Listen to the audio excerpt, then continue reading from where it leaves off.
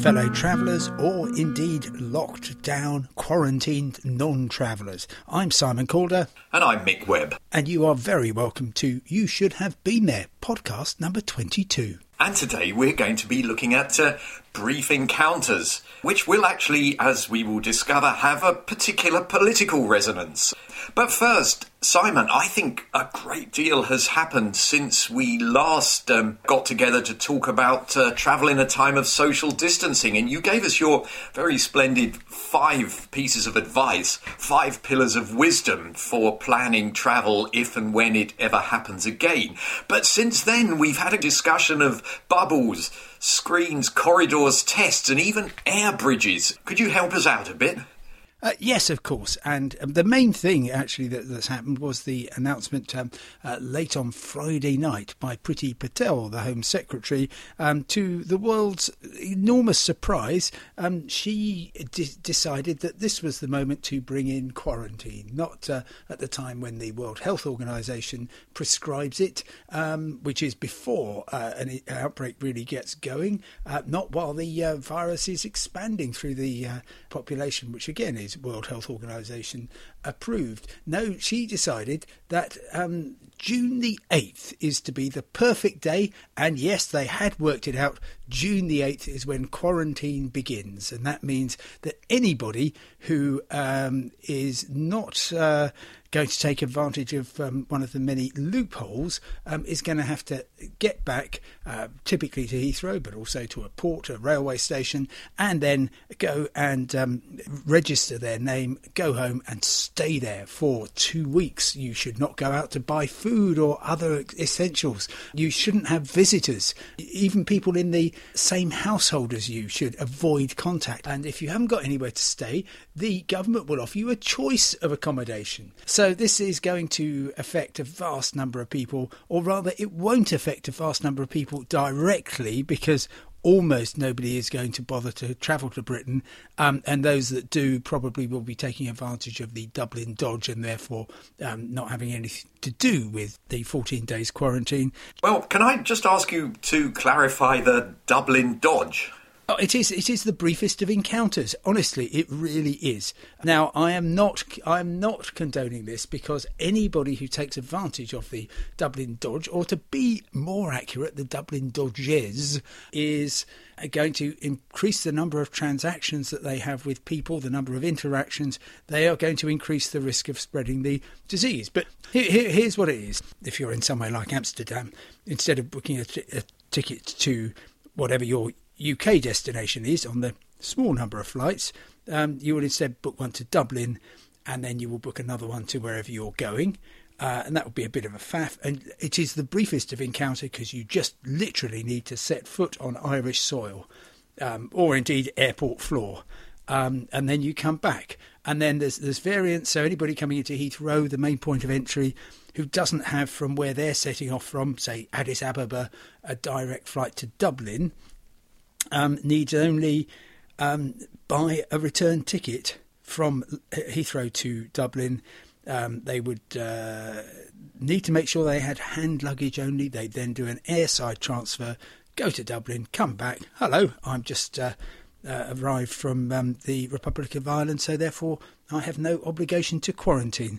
I'll look into that a bit further, but I must say for the moment I'm very happy with the UK, because last week I actually took a few tentative steps into the new world with a good long walk in the Kentish countryside, accompanied by my partner Steph. And we were greeted by this amazingly tuneful bird, which I recorded, and I think it was a blackcap.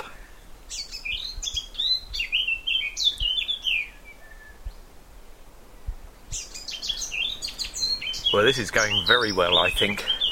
Halfway round our first walk for 2 months, something like that.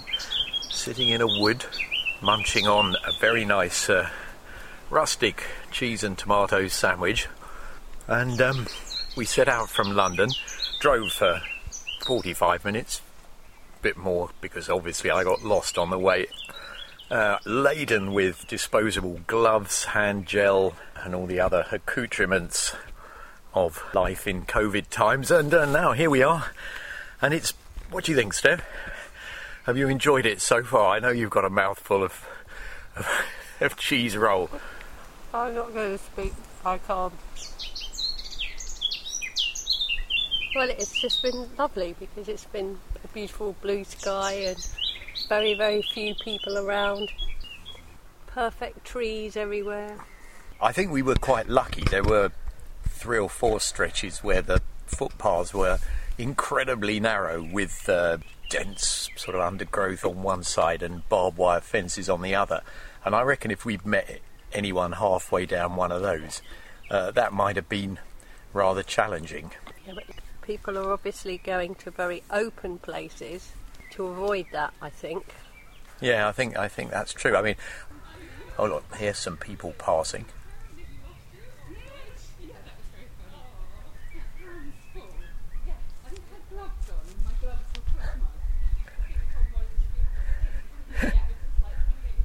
But because we're hidden in our wood, they didn't even notice us. Yeah, no, that's very nice. Did you find the stiles and gates and things any sort of problem? I found it quite fun attempting to get over a stile with no hands. That was quite a fun challenge. Well, we didn't actually have to open any gates, did we? Not yet. Oh yeah, actually But it doesn't matter because we've got our homemade hand sanitizer. 66% alcohol. I think it actually it's a bit like putting vodka on your hands. So I probably should be worrying more for the gate. Stripping it. Yeah. Go on. Anyway, I'm going to have an apple. Okay, yeah, could I have one as well?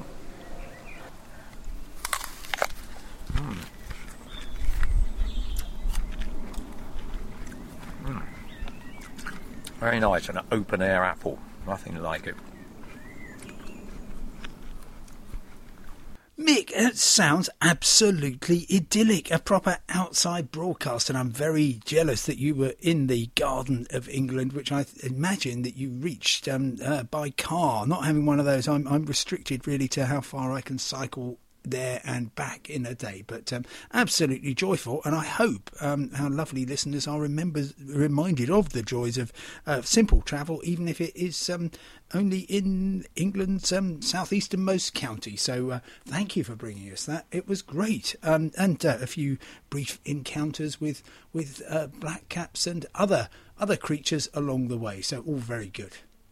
Yes, it was nice. I think that I was slightly concerned about meeting fellow walkers and was alert and wary. I've forgotten what the great cunningly contrived Boris Johnson word was to describe the state of mind we should be in.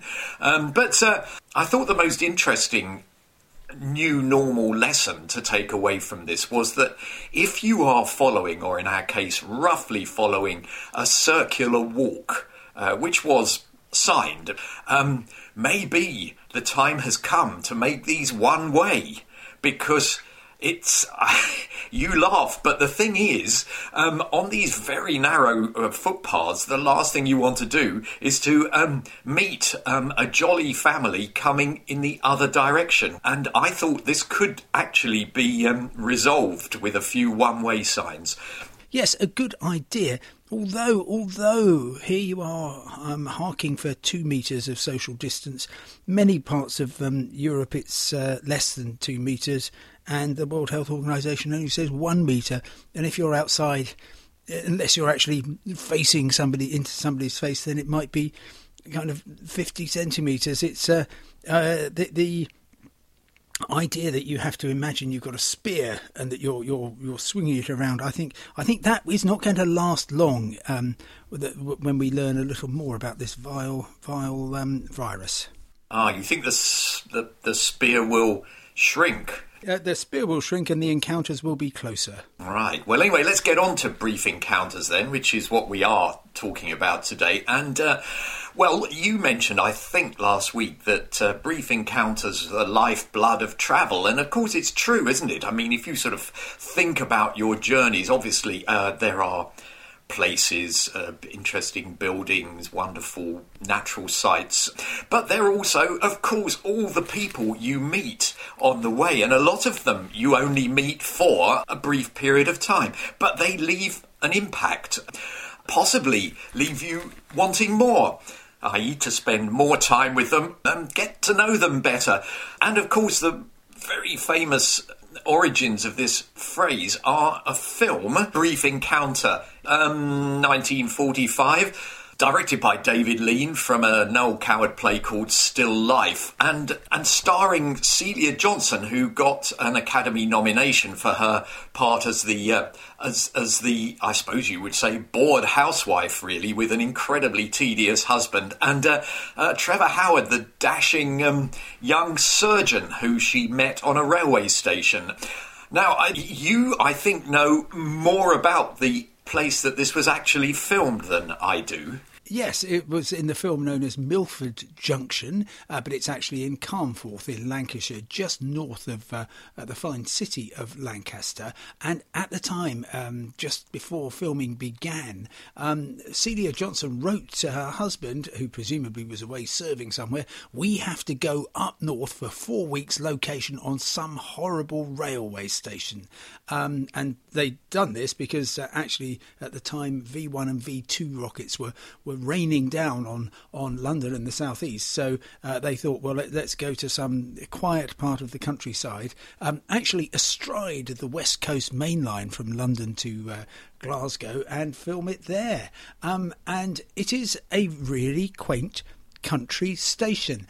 Unfortunately, these days, almost everybody has the very, very briefest of encounters with Carnforth, because they, even though it's on the West Coast main line, they removed the platforms, so it is only possible if you're going between Lancaster and Carlisle to go through it at 125 miles an hour. However, there is a branch line which spins off towards Cumbria, around Morecambe Bay, indeed.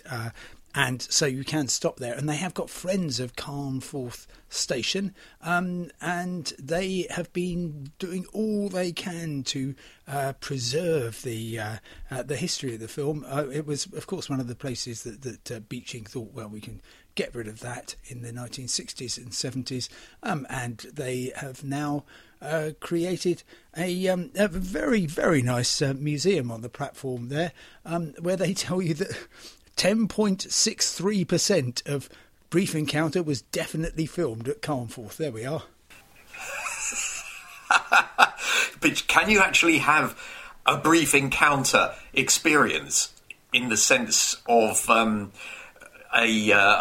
attractive person appears and has a speck of soot in their eye, don't they? And then you have to get it out with your very clean handkerchief. Christ, that would be a problem for starters. And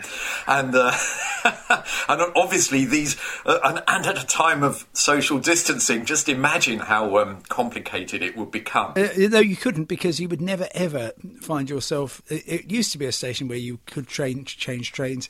It is not anymore, and so you either have a few milliseconds passing by at 125 miles an hour, or you get off one train and sit there for an hour till the next one. So I would say that's getting beyond a brief encounter, but certainly if you are in northwest England, certainly worth. Well, yeah, you could catch one train, enjoy the museum and the surroundings, take your pictures, and then that would be, I guess, a perfect brief encounter. Yes. Oh, well, that's very good. I have to say that I did scour the free Creative Commons license archive of sound recordings, and I found one of a steam train leaving a station. So I'm going to play that. There we go.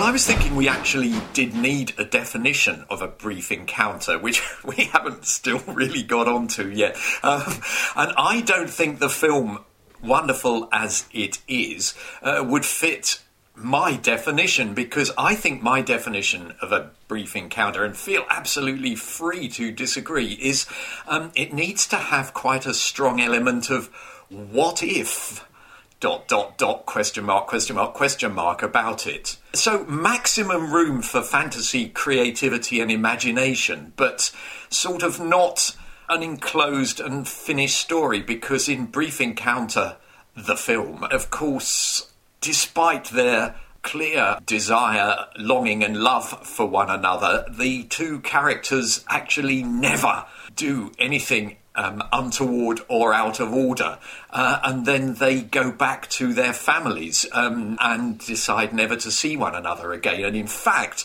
everything goes back to how it was, to the old normality, as it were, in the film, with the boring husband putting down his crossword and saying to his wife, who he suspects might have been erring, at least in her mind, and he says to her, "You've been a long way away. Thank you for coming back to me."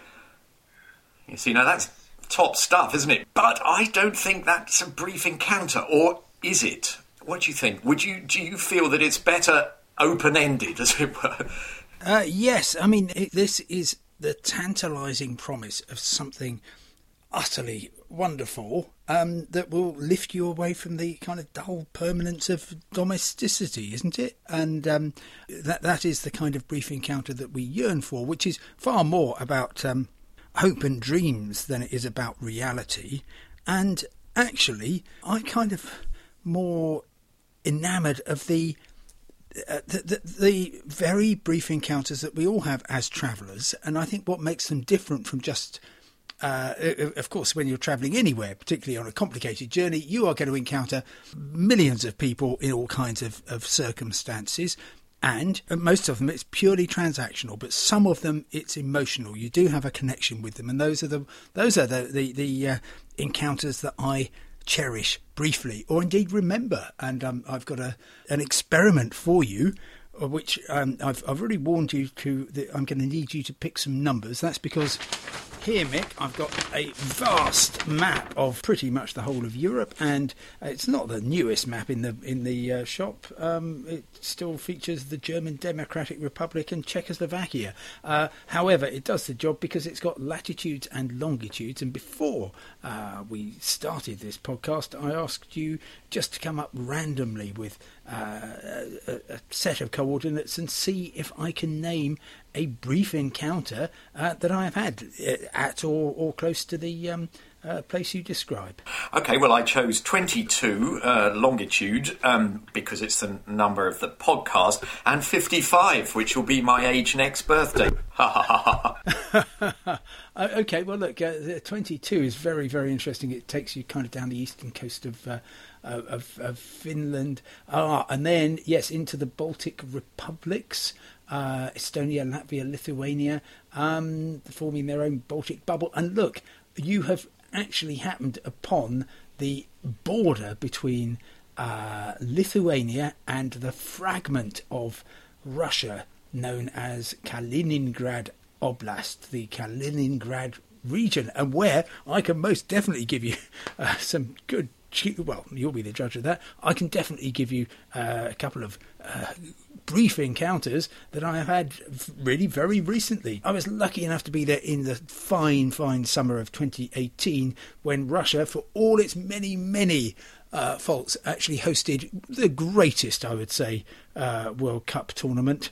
And I was lucky enough to be travelling right across that border down the Curonian Spit, this bizarre bit of land which goes from the Lithuanian coast, a place called Klaipėda, right down to Kaliningrad. And I had the finest of brief encounters because I bought a cheap ticket on a bus, and it was full of, for example, just little stops in little towns where you would just suddenly get out and get literally a snapshot of this really quaint backwater, which hasn't really changed much since the days of the Soviet Union.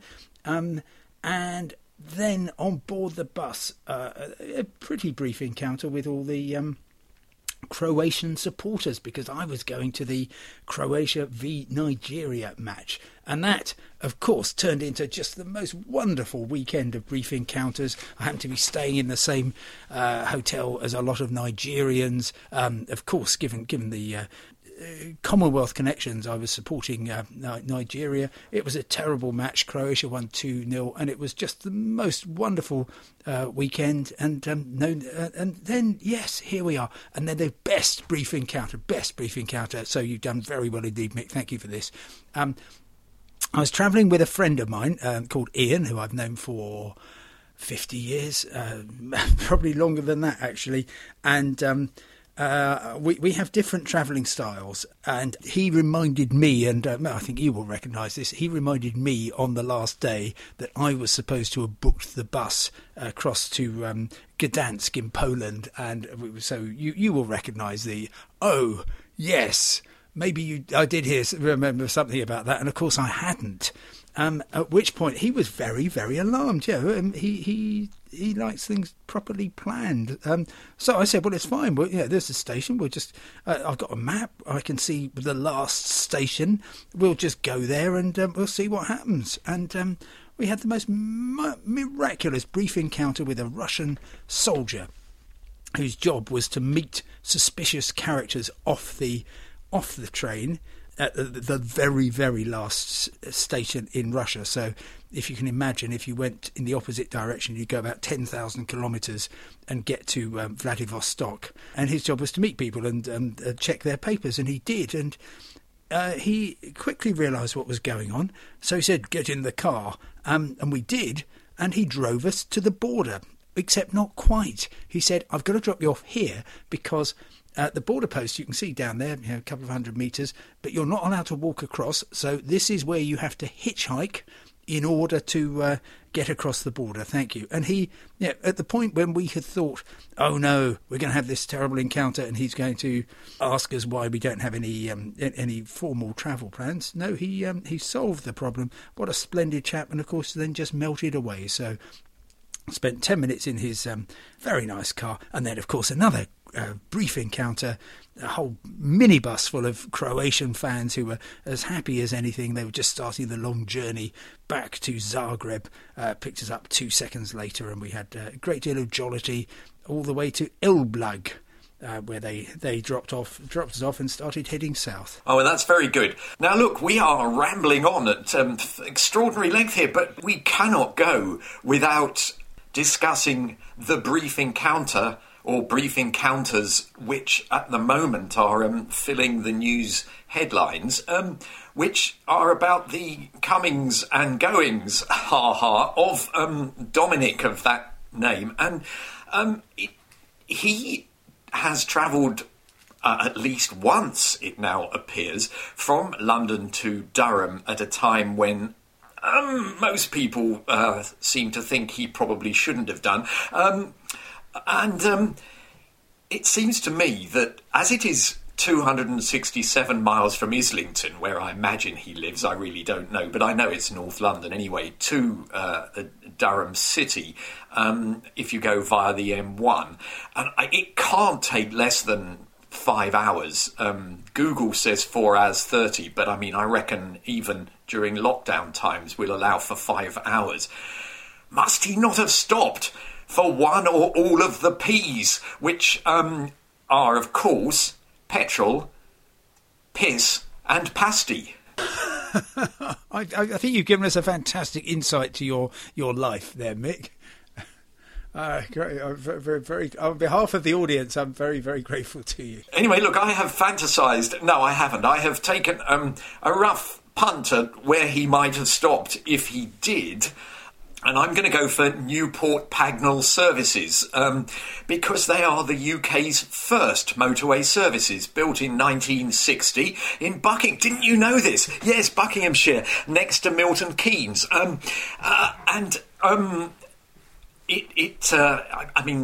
tale of how it came to be is quite interesting. Egon Ronay, of course, the author of the famous guide, started off by being very pro the new motorway service area, because it started off as fine dining. and with wine and waiter service. And he reported really very favourably on it in the early days. But then he fell out of love when it changed to sort of more like it is now.